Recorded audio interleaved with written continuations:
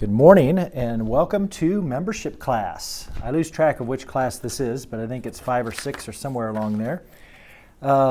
Today we're going to continue our discussion of the doctrinal statement.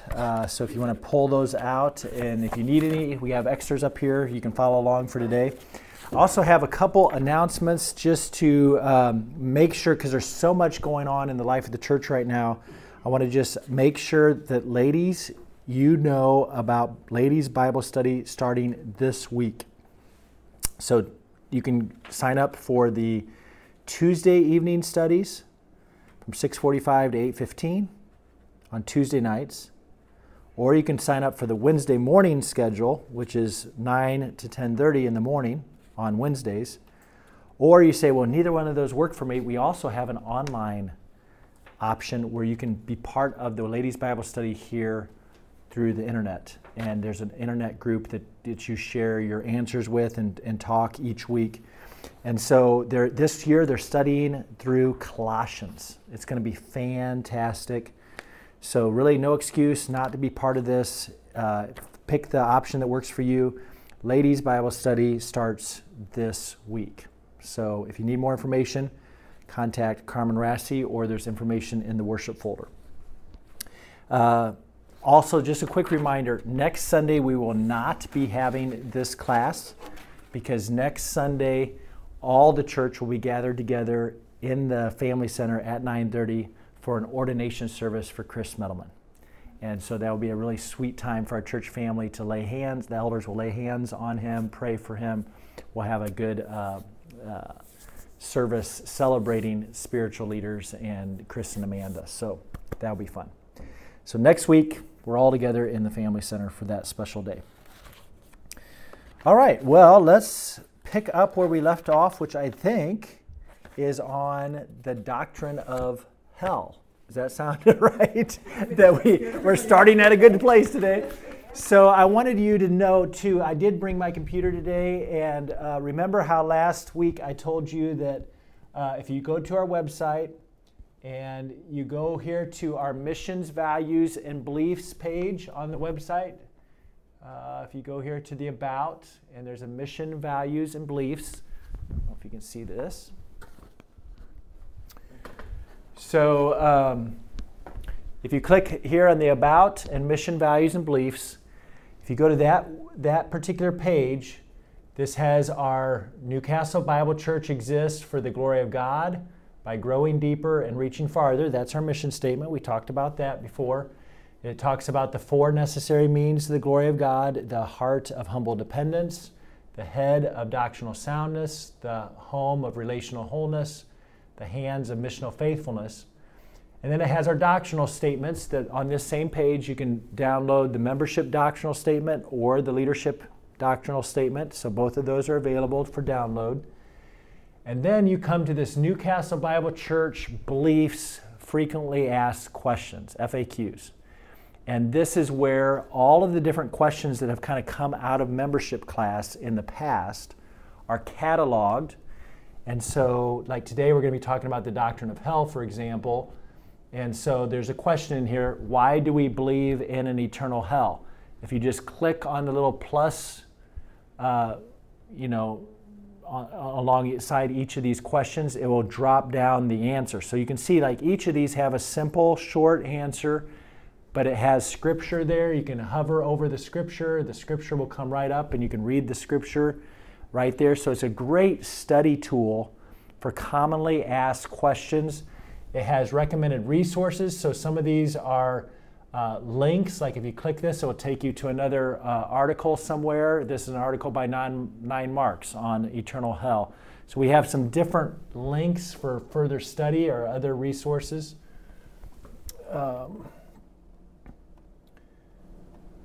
So I just wanted to highlight that those are all there on the website for you at any time. And it's a good reminder for me to kind of point you to this if you just ask questions. So let's go through this. So today we're going to try to finish the doctrinal statement in our time together, but don't hesitate to ask any questions that you have anytime. So let's start with the doctrine of hell. We do believe in the doctrine of heaven as well, even though we don't have a statement on heaven in here. Doctrinal statements are often reactive to the culture. You can tell what's going on in the culture whenever you read a doctrinal statement because they're often reactive to the doctrines that are being attacked by the culture at the time. And obviously the doctrine of hell is not a popular doctrine today. A lot of people tend to debate that or dismiss that doctrine altogether.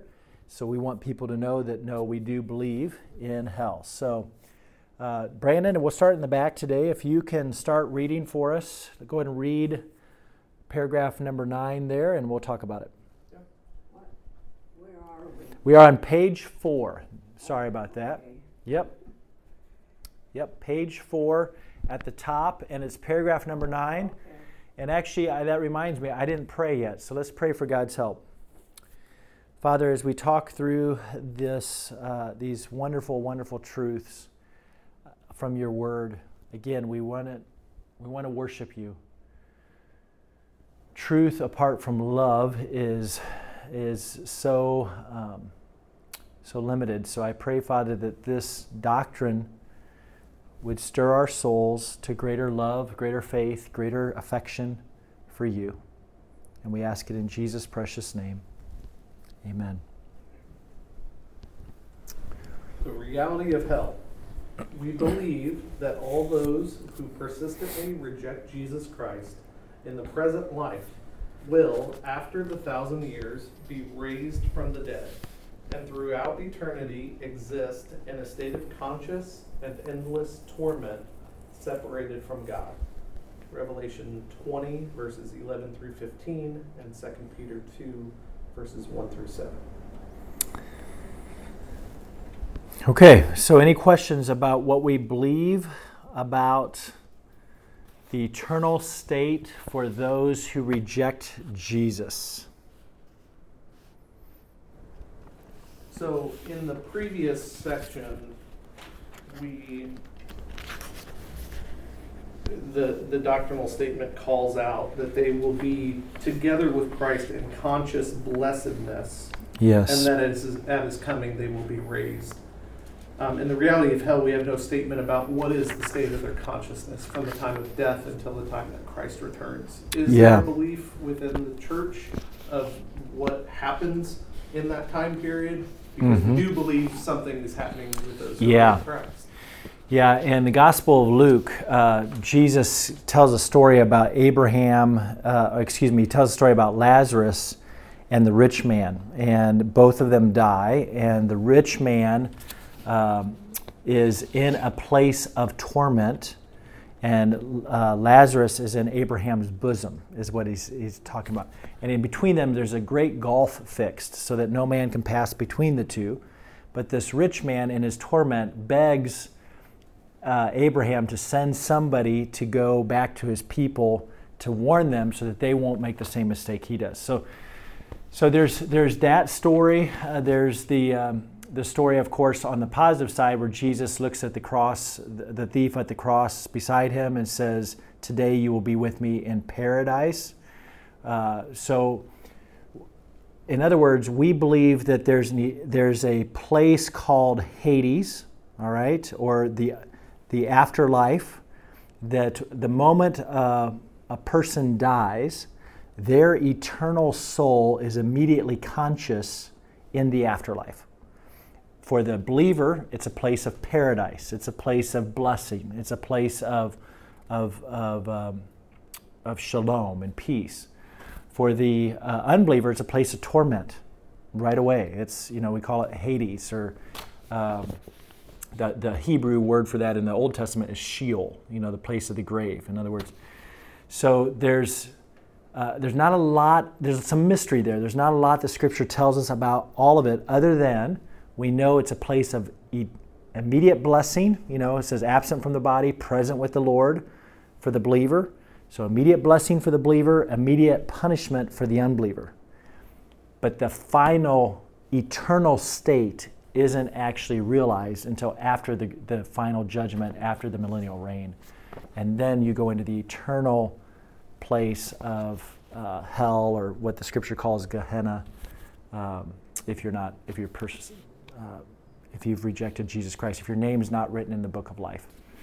All those whose names are not in the book of life will be put in a place of eternal fire and sulfur forever. It's a horrific thing. We don't like talking about it. I understand why an unbelieving world would reject this doctrine, because it's fearful. But a holy God of justice is right to glorify his name by punishing those who reject him.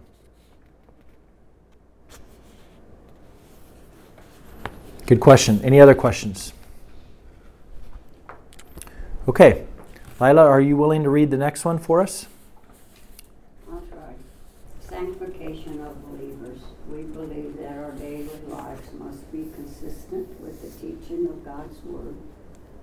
That holy living is a practical living. That our goal is Christ-likeness in every area of our life. That we are to be separated unto Christ and therefore separated from sinful behavior of Romans 1 and Galatians 5. That we will gladly refrain from practice and places that would hinder the work of the Holy Spirit in us. That we are to love one another fervently as a demonstration of our faith. That's great. Romans 12 and... Yeah, there's a number of scriptures there. What questions do you have about what we believe about the sanctification of the believer? Remember last week we had this, I lost my markers, but we had that chart of how we change and grow over time. Do you remember that chart? And how that we're immediately justified and made righteous, declared righteous at the moment of salvation, but our day-to-day progressive sanctification, changing and growing. And so here, this particular statement is saying, we believe that God's people are called to holiness. We're called to a life of progressive growth and change, becoming more and more like Christ. Pastor Scott does a great job in today's sermon drawing out how we're called to become mature, called to become like Christ in our thinking, in our actions, in our speaking. You notice here this phrase, we're separated from the sinful behavior of Romans 1 and Galatians 5. Why do you think that those particular scriptures are mentioned here? Anybody know off the top of your head what some of the Galatians 5 or Romans 1, what some of the sins that those passages talk about? Well, Romans 1, the one most frequently used is people are exchanging natural relations for unnatural ones. Yeah, so homosexuality. Romans 1 starts with this suppressing the truth in unrighteousness, and it ends with this the sins of homosexuality. And Galatians 5, same thing. You have tremendous sexual deviations and sins that are listed among the sins of lying and other adult idolatry, idols, that we have in our hearts, covetousness and those type of things. So instead of just having a statement in our doctrinal statement that says we are against homosexuality, there's a statement that just says we understand that what the Scripture calls sin is sin. And we are called to a life of holiness, right? And so we want to call people out from these kinds of sinful behaviors, even when they're accepted by the world. Whether it's, we just live together. The world doesn't care anymore about fornication, right? You're living together, it's fine, no big deal. So, God calls us away from those kinds of sins that are going to destroy your soul. So, any questions about this particular paragraph and what we believe or teach here?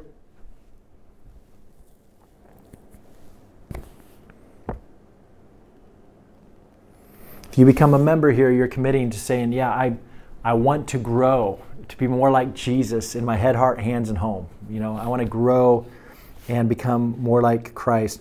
I will say there is a legalistic hangover in this wording here. Did you see it? Did you catch the legalistic hangover? Refrain from places. Yeah. Yeah. So that one's challenging for me, honestly, because what kind of a place is ungodly? I mean, I suppose. Ungodly are. Yeah. So it's like, back in legalism would define holiness as refraining from external places and refraining from external practices. But we know from Scripture that sin is a matter of the heart before it's ever a matter of practice, before it's ever a matter of place. So actually, I think where Christians sin the most, the place where Christians sin the most, is the church house. Because that's the place where Christians are most often together. And we all continue to sin. And so we have sins of judgment. So I would say this is a little bit dangerous, the way this is worded here, because it puts the emphasis as like, now certainly there's some kind of places that's like, yeah, it's going to be hard to be godly there, right? Because of what happens at that place. But the fact of the matter is, Jesus is a person who, when he was on the earth, he went to those kind of places in a way that the Pharisees couldn't understand, right? Like, what? And so I know I've been in some very evil places before because I was there to get one of my brothers or sisters out of there. And they had no business being there, and I went in to get them out. And so, like, the fact of the matter is, it's not your place, it's not your practice that makes you holy. It's your heart. And so I just want to put a little nuance to this, that the goal here isn't so much that, well, we're not people that go to those kind of places. We're not people that wear those kind of clothes. We're not people that hang out with people who do. Like, that's not biblical Christianity. Sorry, it's not. Biblical Christianity is becoming like Christ. And that will be holy. That will refrain from sin. And that will love righteousness. I was listening to an interview with Andy Crouch yesterday. Okay, yeah. The TechWise family. Yeah. He's written a new book, and he was talking about it. And the person interviewing him had asked him the question of, how do you determine what technology is okay to use and what isn't? Mm-hmm. And he discussed a framework he has of asking himself the question of, does this help me grow in my heart, my soul, my mind, or my strength? Mm-hmm. And Good. so he can be on a Zoom call using the internet and a computer and electricity and using all these technologies, but participating in a discussion that helps him grow in those things. Or he could mindlessly use the same technology to just consume YouTube and its algorithm all day. Right. But those have very different results on whether or not it Yeah. helps him grow in his heart, his mind, his soul, and his strength. And I found that a very helpful framework. Yes. Wherever we are, or whatever we're doing, Mm-hmm. are we engaged in an activity that is contributing to our Yes. growth in that way? Yep. Good. Okay. Let's skip back over to number 10 on the other page. Todd, if you want to do that, we'll do baptism and communion. That's very exciting because today we're celebrating communion at Newcastle. So, Todd, start us over on ordinances of the church with baptism. We believe in baptism by immersion of believers upon the confession of faith in Christ as personal Savior, representing their identification with Him in His death and resurrection, and the putting away of sin and rising to a new life in Christ Jesus. So, we practice baptism by immersion, but we've also practiced baptism by pouring. We had a situation several years ago where we had an elderly gentleman who was desiring to be baptized, and his doctor had said because of medical reasons he could not be immersed, just because he could not be submerged in water for medical reasons. Okay, we don't put the emphasis on the syllable of the mode, on whether you're sprinkled, whether you're poured, whether you're immersed. We practice immersion. We think that pictures the point of baptism most faithful to the text. But what we put our emphasis on is this the practice of a believer? In other words, if I was sprinkled or poured as an infant, before I had any conscious awareness of my own faith and my relationship with Jesus, that's not believer's baptism. So we practice believer's baptism here because we believe that's what Scripture calls us to, that We are to go and make disciples and baptize disciples. So we don't baptize infants, we baptize Christ followers. We baptize disciples, and we believe, and then we are baptized. And so we require believers' baptism for membership. So in order to be a member here, where you're publicly identifying with Christ's body, his church, you have to first publicly identify with Jesus, the head of the body. So you can't identify with the church if you haven't first identified with Jesus. How do you publicly identify with Jesus? In believers' baptism. So sometimes we think about believers' baptism the wrong way. We think of believers' baptism a little bit like a graduation. Like, somebody comes through their education and then they have a graduation ceremony at the end to celebrate all that they've accomplished. And sometimes we think about baptism the same way, like, well, somebody came to faith in Christ, they've been discipled, now they're getting baptized, and we celebrate that as if, oh, that's like somehow they've arrived. That is not how the Scripture speaks about baptism. So I want to give you a different picture of it. Baptism in the Scripture is all about identification. It's about who do I identify with? Whose team am I on? So the way I like to think about it is with sports analogies, because we can all understand that. If I put on a Bears jersey, you can immediately look at me and say, he's a Bears fan, right? He loves the Bears. If I put on a Bears jersey, I'm identifying publicly with my affection or my loyalty to that team. So believers' baptism is publicly identifying with Jesus in a world that hates Jesus. This is why we don't baptize young children as a matter of practice here. It's not that young children can't be saved. Remember, baptism is not about salvation. Baptism doesn't save you. You're saved by faith in Christ alone. So why do we encourage young children to wait before they're baptized? Because we understand baptism is a public identification with Jesus in a world that hates Jesus. Baptism is like putting on a Bears jersey and walking into Lambeau Field, which, if you don't know, is the arena of the Bears' rival, the Green Bay Packers, right? So if you put on a Bears jersey and you walk into Lambeau Field, you are going public for the enemy. And to be socially mature enough to say, I count the cost of my public identification with Christ, and I'm willing to go public to say, I'm on Jesus' team, even if it costs me everything. That's what believers' baptism is. That's what believers' baptism was in the New Testament. When they were getting baptized in the temple courts, when they were baptized, they were going public for Jesus in a way that could cost them their lives, could cost them their economy. So believers' baptism is not a graduation ceremony. It is a public declaration to the world that says, I'm on Jesus' team no matter what it costs me.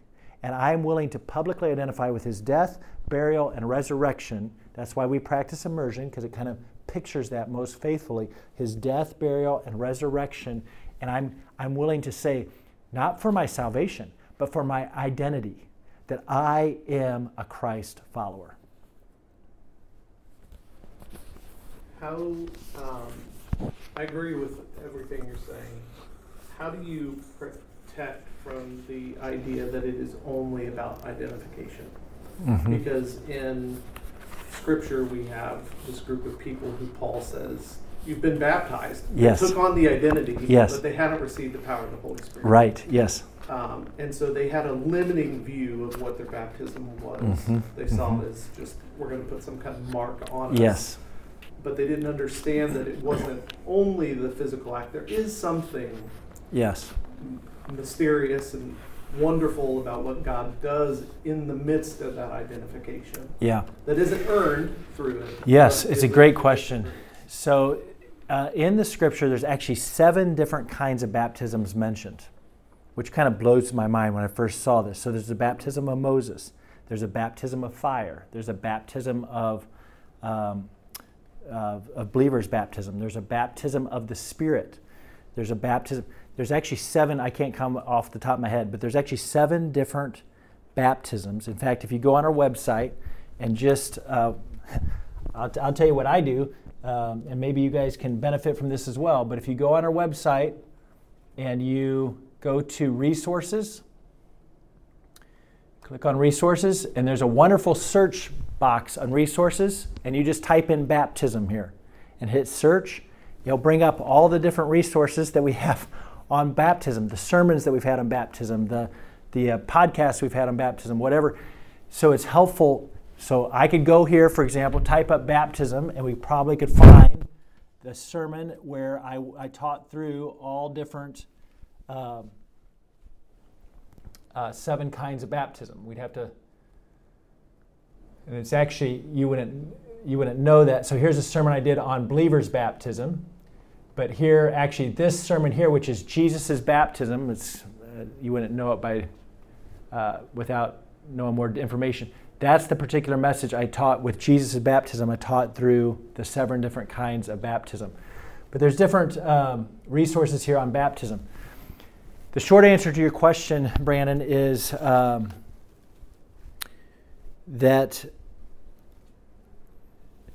I don't think that... I think when you understand all 7 different kinds of baptism, and the Spirit is given to us at salvation. So we receive the Spirit. We're baptized into the Spirit. In 1 Corinthians chapter 12 speaks about this. We're baptized into the Spirit the moment we are saved. Romans 6 talks about this. We're baptized into the Spirit the moment we are saved. So the dry baptism of Spirit baptism, I do not believe is linked with the wet baptism of believers' baptism. So what happened in Acts 19, when you have these folks who had been baptized in a wet baptism, but they weren't truly saved yet, they didn't understand salvation yet, then they were taught the gospel more clearly, then they were baptized, then they received the Spirit because it was connected with their true salvation, different from the baptism of John, which was a baptism of repentance. So I think it's... I asked that because of the church tradition I grew up in, yeah, where I think baptism borders on a works yeah, that we complete. And so as I became an adult and started to wrestle with that, yeah, and then had formerly been in a church that practiced it very differently, right, and trying to understand these are polar ends. yeah. Is there somewhere closer to the middle of all this that, Yeah. instead of us being afraid to present it as a work, Right. or presenting it as a work, where is it lay? Does it maybe lay? It's a good question. I'm sure it lays in the middle somewhere. I think, yeah, I grew up in a tradition similar, perhaps, where baptism was kind of a sacrament. It was something that actually gave grace. It was something that actually made me more spiritual in some way. It gave me some benefits. I don't see that actually in Scripture. I don't, believer's baptism. I don't think believer's baptism, I think it's a public identification with Christ that, mostly for the benefit of the world. Even more than for the benefit of the church. So some of the ways that we practice baptism today culturally has muted its purpose. We keep it kind of a holy huddle. And the world doesn't even know that it's happening. It's not necessarily God's design. So, yeah. Question on that, it's not necessarily about baptism, but at the end of that, it's rising to a new life in Christ Jesus. Is there a difference in the meaning when he's referred to as Christ Jesus versus Jesus Christ? Good question. So Christ literally is the name for Messiah. So Christ and Messiah are synonyms. Jesus, of course, is the name for Savior. So you have, it can be said both ways. Sometimes we almost say Jesus Christ as if Christ was his last name. It's like Kevin Sauter, Jesus Christ. But actually, when I'm thinking about it, you'll notice I'm careful to say Jesus the Christ. Because when you say Jesus Christ, it's an abbreviation for Jesus the Christ. So Christ means Messiah. So it's the Messiah Jesus or Jesus the Messiah. Either way works in our language, but it's not his last name. But you'll notice. It just sounds better. Yeah. You'll notice we're not consistent in here. Like in the reality of hell up above, it says we reject Jesus Christ, and then it's raising to a new life in Christ Jesus. So you can use it either way, but Christ means Messiah or the Anointed One. So Jesus, the Anointed One, Jesus, the Messiah, Jesus, the Christ. Okay, Janice, you want to read the next one? Right, the ordinances of the church communion. We believe in the observance of the Lord's Supper to be kept by the believer, representing the shed blood and broken body of our Lord for our redemption. So we practice the Lord's Supper, or what's called communion, every other month on the first Sunday. The scripture just says do it regularly. It doesn't demand a certain frequency or a certain rhythm. So there's kind of this tension. You want to do it as regular as you can without doing it so often that it loses its meaning. And so what that has meant for us here is we do it every other month on the first Sunday of the month. So today is Communion Sunday, and we try to do that. There's other special Sundays throughout the year. A lot of times we'll do a communion as part of our Good Friday service, for example. So there's different Sundays we might pull out kind of a special opportunity to celebrate the Lord's Supper together. But any questions about what we believe or teach about communion? Scott does a really good job today explaining this, but I grew up in a tradition where we only did communion once a year, and that's not wrong, whatever, that's just what it was. So it was once a year, but because it was only once a year, it was really a big deal. Like it was, everybody was self-examining themselves very, very seriously for the month leading up to it. It was a very sober. There was no celebration to it at all in my tradition. It was all very, very sober and severe. And in fact, so much so that there would be people that would come on Communion Sunday and would be visibly disturbed and not partake because they didn't think they were worthy enough. They hadn't got enough things figured out yet. They hadn't got it right yet. Because there's strong warnings about taking communion unworthily in 1 Corinthians chapter 11, that if you take it in the wrong manner, you can bring judgment on yourselves. And that was really emphasized in my tradition growing up. And so that misses the entire point. Communion should be a time of celebration. Communion should be a time where we're focusing on what Jesus has done for unworthy sinners like us. We are all unworthy. None of us deserve to be part of God's family, but Jesus saved us. It's just amazing. So what it means to come in an unworthy manner means to come with a haughty spirit that's divisive and doesn't care about the body at all and is selfish and comes and wants to use other people for my good. Don't do that. That's what was happening in 1 Corinthians 11. That's very unworthy. That's not consistent. That's not fitting. That's not appropriate for somebody who's celebrating all that Christ has done for us in grace. So communion is a time to celebrate what Jesus has done for me that I never deserved. Not a time for me. It's a humbleness more. Yes. That's how I see it because of the Lutheran. Yeah. And I have to say, I do miss going up to an altar and bending down and giving the recognition. Mm-hmm. Yeah.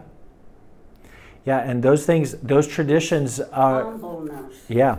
To me, more than a celebration. Yeah. It should be a humbleness.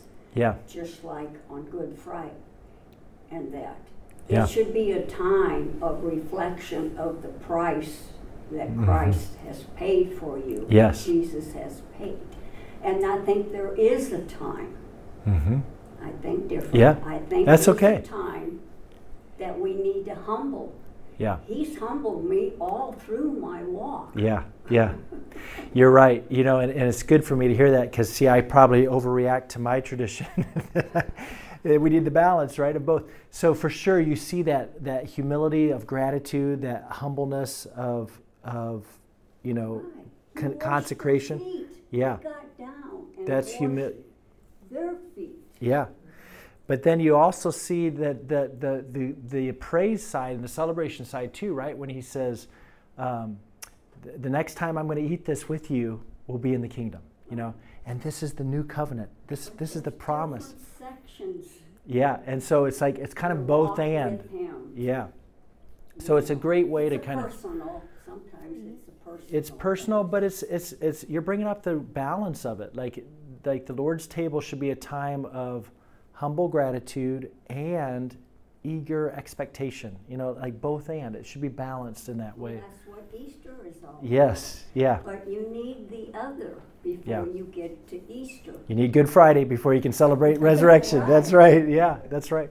And to be born again, you have to really humble yourself. Yeah, for sure. Right. Yeah, I agree. And open up to Him. Yeah. That's when you get born again. At Amen. least it was for me. And That's what the scripture. That's age 30. yeah. At 14, as a Lutheran, I got baptized, Yeah. sprinkling. Yeah. But I felt that God was looking after me then. But it seemed like at 30, I wanted more. I wanted all that He had. Yeah. And I was listening to Vernon McGee. Yeah. Dr. Dunn, a Presbyterian. Yeah. And they were on fire. They were. They made it very Praise God. and That is I awesome. wanted that. And so then Yeah. you just ask, Yeah. and He will come in. He will give you all. If you, He knows your heart, and if you I love reach that. point, then Preach it. That's good, sister. I'm telling you, that is good news because that's the testimony of God's salvation, right. and that's how He saves souls. And He's so good. I rejoice in what He did with you in your life. I am celebrate. too. Yeah, it's awesome. Were you going to say something too? I don't recall from previous Communion Sunday. Is the practice here, do you give guidance in terms of identification through baptism and participation in communion? That is a common thing. Yeah. We don't usually identify it with baptism. We just usually we say if you are a believer in Jesus Christ, you're welcome to participate. Sometimes we say it from the backside, like if you don't believe in Jesus Christ, just observe. Just don't. It's hard. This ceremony has no benefit for you if it's not representing eternal reality that's already true in your heart. I asked because my mother-in-law grew up in a tradition where she was sprinkled, and she believes that was her true baptism. Sure.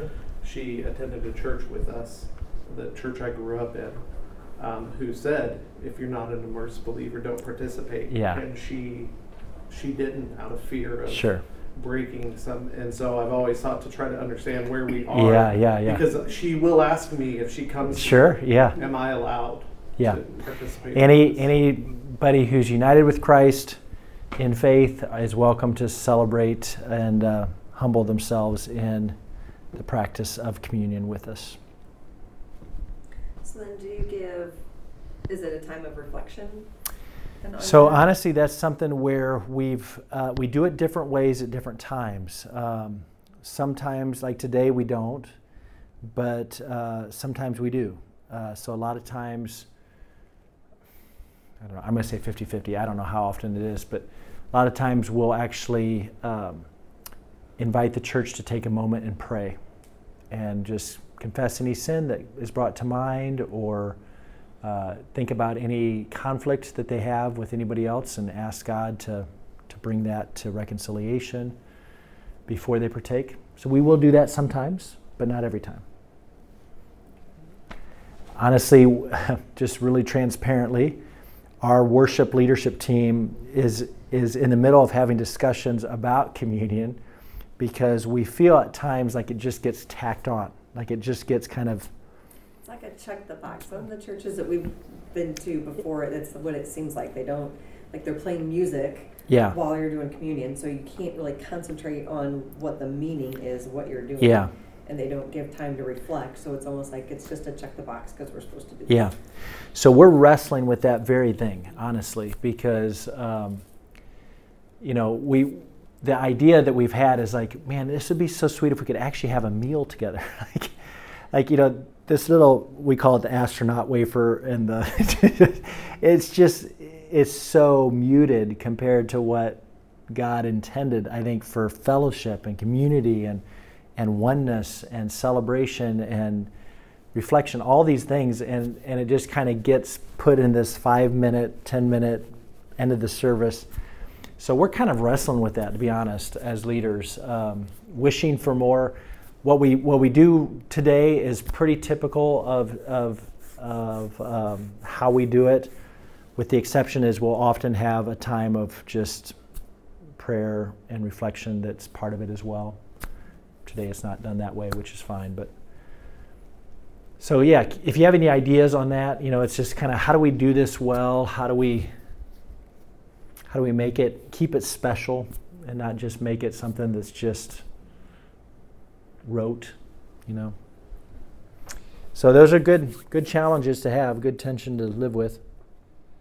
Let's see if we can get through. We got 4 more left. Let's see, we've got 10 minutes, 8 minutes. Let's do the church. Back to you, Brandon. Number 12. We believe that the church consists of all those who in this dispensation truly believe on Jesus Christ. That is the body and the bride of Christ. That the local church is a company of believers observing the principles of the New Testament, and that its mission is to witness for Christ and make disciples among all nations. So there's a common question that's asked here about what is meant by that big fancy word dispensation. All right. So if you go to the questions on our website, there's a bunch of questions there about this. What do we believe about dispensationalism is there. Dispensation is just a big $10 word that means an age of time or an era of time, kind of like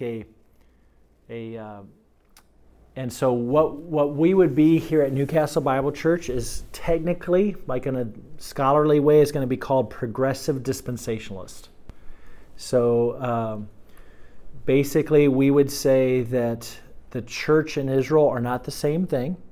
The church has not replaced all the promises that were given to the nation of Israel. So we understand there is a future for Israel as a nation, as a defined people, someday in God's kingdom program. There's a future for the nation of Israel once they repent and receive Jesus as their Messiah, which they, in Matthew chapter 12 and 13, they rejected Jesus as their Messiah. And ever since then, the nation of Israel has been under God's judgment. So if Syria or Iraq comes and wipes off Israel off the face of the earth tomorrow, that does no harm to our theology, because Israel right now is under the judgment of God. Okay? So God is judging Israel for their lack of faith in Christ. There will come a day, according to Scripture, where the nation of Israel will repent and receive Jesus as their anointed one, as their Christ, as their Messiah. And at that day, the promises that God made in the Davidic covenant, the promises that God made in the New Covenant, the promises that God made to the nation of Israel for a land, a name, a blessing, a future in His kingdom will be literally fulfilled. We believe in God's Word. We don't believe that the church has replaced Israel. We believe the church has been grafted in to Israel's vine in this time, and someday Israel will receive, and we will all be together as God's people forever. But the Gentile nations, the church, as it's called today, is an amazing gift of God to share His grace even beyond the family of Abraham that He originally promised to save. So that's why we say in this dispensation. We just said we recognize we're in this season of time when Israel's being judged and the nations are being invited in. And we're in that particular period of time. But certainly the church today shares in many of the blessings that have been promised to Israel. And someday we will all be made Christ's bride together forever. So that's what we believe about the church. We do not believe the church started at Mount Sinai. We believe the church started at Pentecost. The church started when the Spirit of God was given to individual believers after Jesus' ascension. The reality of Satan. We believe in Satan. You want to read that one for us at the bottom of page 4, Lila? The reality of Satan. We believe in the reality and personally of Satan, a subtle being of great power who is the enemy of all that is righteous and who will ultimately be cast into the lake of fire. Okay. So we have an enemy. And we don't wrestle against flesh and blood. Ephesians 6 says we wrestle against spirits and powers in heavenly places, right? So we have an enemy named Satan. Satan is not omnipresent. He's not omnipotent. He's not all-powerful. He's not all-present. He's a spirit being. He's powerful. Jude speaks about Michael, the archangel, doesn't even want to rebuke Satan. Okay? So all of this, there's a major issue in evangelicalism today, in Christian churches in America today, about how we do spiritual warfare. And you will hear people talk about rebuking Satan and using even formulas to try to somehow cast out demons. Michael the archangel doesn't even do that. We should not be doing that. We are not afraid of the power of the gospel. The gospel has the power of God unto salvation. If you are dealing with somebody who is demonically possessed, and yes, that happens today. Yes, there are demons. People are demonically possessed. I believe much of what is labeled as mental illness today, not everything, but much of what is labeled mental illness today is actually demonic possession. Don't misunderstand me. I'm not saying if you have a diagnosis that you're demonically possessed. I'm just saying the natural evolutionary materialism world doesn't have a place for the supernatural. And they have to figure out, why is somebody acting so bizarrely with supernatural strength and with such different voices and different personalities, and they put these labels on them. But biblically speaking, there is such a thing as demonic warfare. There is such a thing as demonic possession. And the answer for that is not some exorcism. The answer for that is the gospel of Jesus Christ, the power of God unto salvation for everyone who believes. So we pray and we speak the gospel into people's hearts, knowing that the gospel is the power of God unto salvation for everyone. And we don't engage with demons. I've seen too many of my good friends get curious by demonic engagement. This is very real. Demons are real. Demons will talk to you. Demons have talked to me. But that pulls you into a world of deceit. Demons are liars. Satan is a liar. Don't believe Satan. Don't listen to Satan. We don't talk to Satan. If a demon talks to me, I talk to the person. I say, Kevin, believe on Jesus Christ and you will be set free from this power of the evil one. I'm not the Messiah. The Messiah talked to demons. I don't talk to demons. Michael the archangel doesn't even talk to demons. So let's make sure that we're thinking biblically about spiritual warfare. Ephesians 6 is so clear about this. We believe in the reality of Satan. Greater is he that is in us than he that is in the world, right? Our hope is in Christ. Christ is stronger, better, more sufficient than Satan. We have nothing to fear. We have nothing to fear. We have the hope of eternal life through the gospel. Institution of... He likes to shoot in arrows Yeah, fiery darts of the evil one. He's a roaring lion, going about seeking whom he may devour. So we don't play with Satan. He's not some red guy in a red suit with horns and a pitchfork. He's very, very deceptive. Institution of marriage, number 15 on page 5. We believe the matrimony is a divine institution to be entered into reverently, that believers are to marry only believers, that the two, male and female, shall become one flesh, that God expects us to be faithful until separated by death, and that what God has joined together, man should not put asunder. We love marriage because God loves marriage. There's no marriage in heaven because earthly marriage is designed to be a picture of an eternal reality, and when you're in the presence of the eternal reality, you don't have a need for the picture anymore.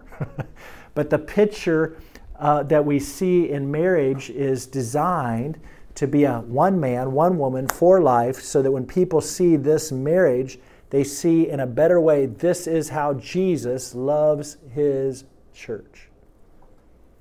So your marriage is designed to be a picture of a living 3D object lesson of how the church and Jesus relate. Marriage is beautiful, but the reason God hates divorce is because when this earthly picture gets broken, that affects how people think about Jesus and his church. He's like, the reason forgiveness and grace and such an important part of marriage is because forgiveness and grace is such an important part of Jesus and his church. So God loves marriage. We love marriage. We care very much for marriage. One man, one woman for life. Sanctity of life. We believe that God is the creator and sustainer of life, thus making life sacred from conception until his chosen time to take it. The greatest way that the sanctity of life is being threatened today at Newcastle Bible Church is not an abortion. Obviously, abortion threatens the sanctity of life. But that is not the greatest threat on the sanctity of life at Newcastle Bible Church. The greatest threat on the sanctity of life today is hospice care. And I'm not against hospice care. In fact, I'm very much for hospice care, but listen very carefully to me. We don't have a lot of time. Christians today are going to their doctors and their hospice nurses and saying, you know, Mom is 101 years old. We know where she's going. She's had a great life. Isn't there something we can do to speed this up? Christians at Newcastle Bible Church are going to their hospice nurses and saying, you know, Mom, Dad, we love them so much. They're just in so much pain, and they've had such a faithful life. They've just loved Jesus all their life, and now it's just so hard for literal things. I've heard these. You know, my son has a game on Saturday. It'd be really good if the funeral is on Thursday. Is there anything we could do to help make sure that Dad would be gone by Monday?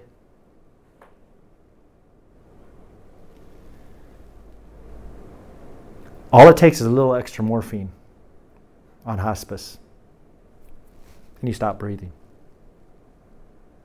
It happens all the time. Just increase the morphine just a little bit more. They're gone.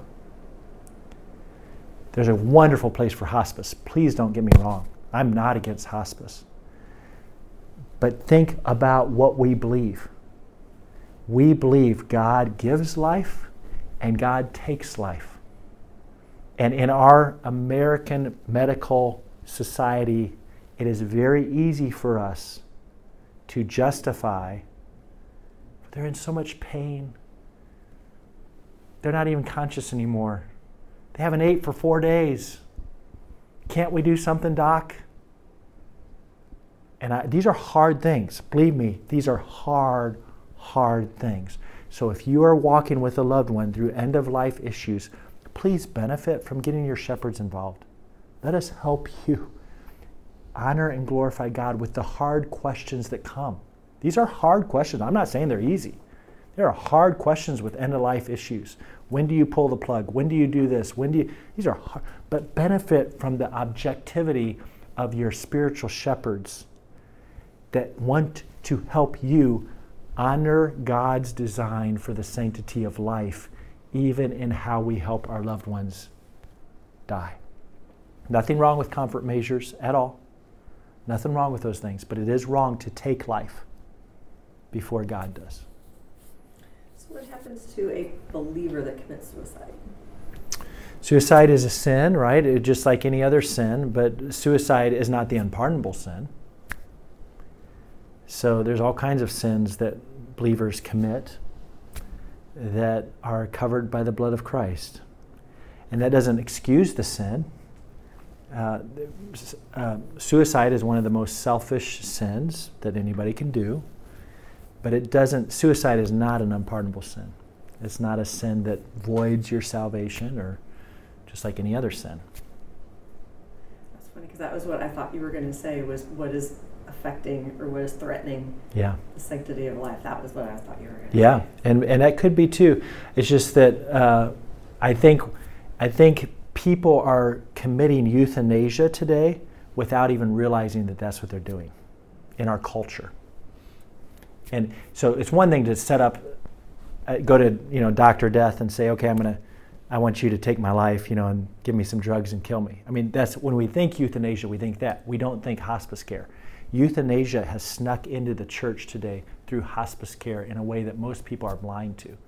And the doctors in our community have come to us elders in recent years and said, please, elders, you need to equip your people to think different about this. Your people are out here committing euthanasia, asking us to commit euthanasia, not even aware that that's what they're doing. So just be aware. So I bring it up in this class when we talk about the sanctity of life. Okay, I kept you a little long. Church is starting really quick. So let me close, and then we'll let you get on here for today. But thank you, Father, for this time, thinking through just the applications of your word to our practical lives. This raises a whole lot of questions that we didn't have time to talk about today. So just continue to bless us and encourage us. Help us to keep growing into the image of Christ together. Help us to love one another really, really well for your name's sake. Thank you so much for my brothers and sisters here today. Bless them, I pray. In Jesus' name, amen.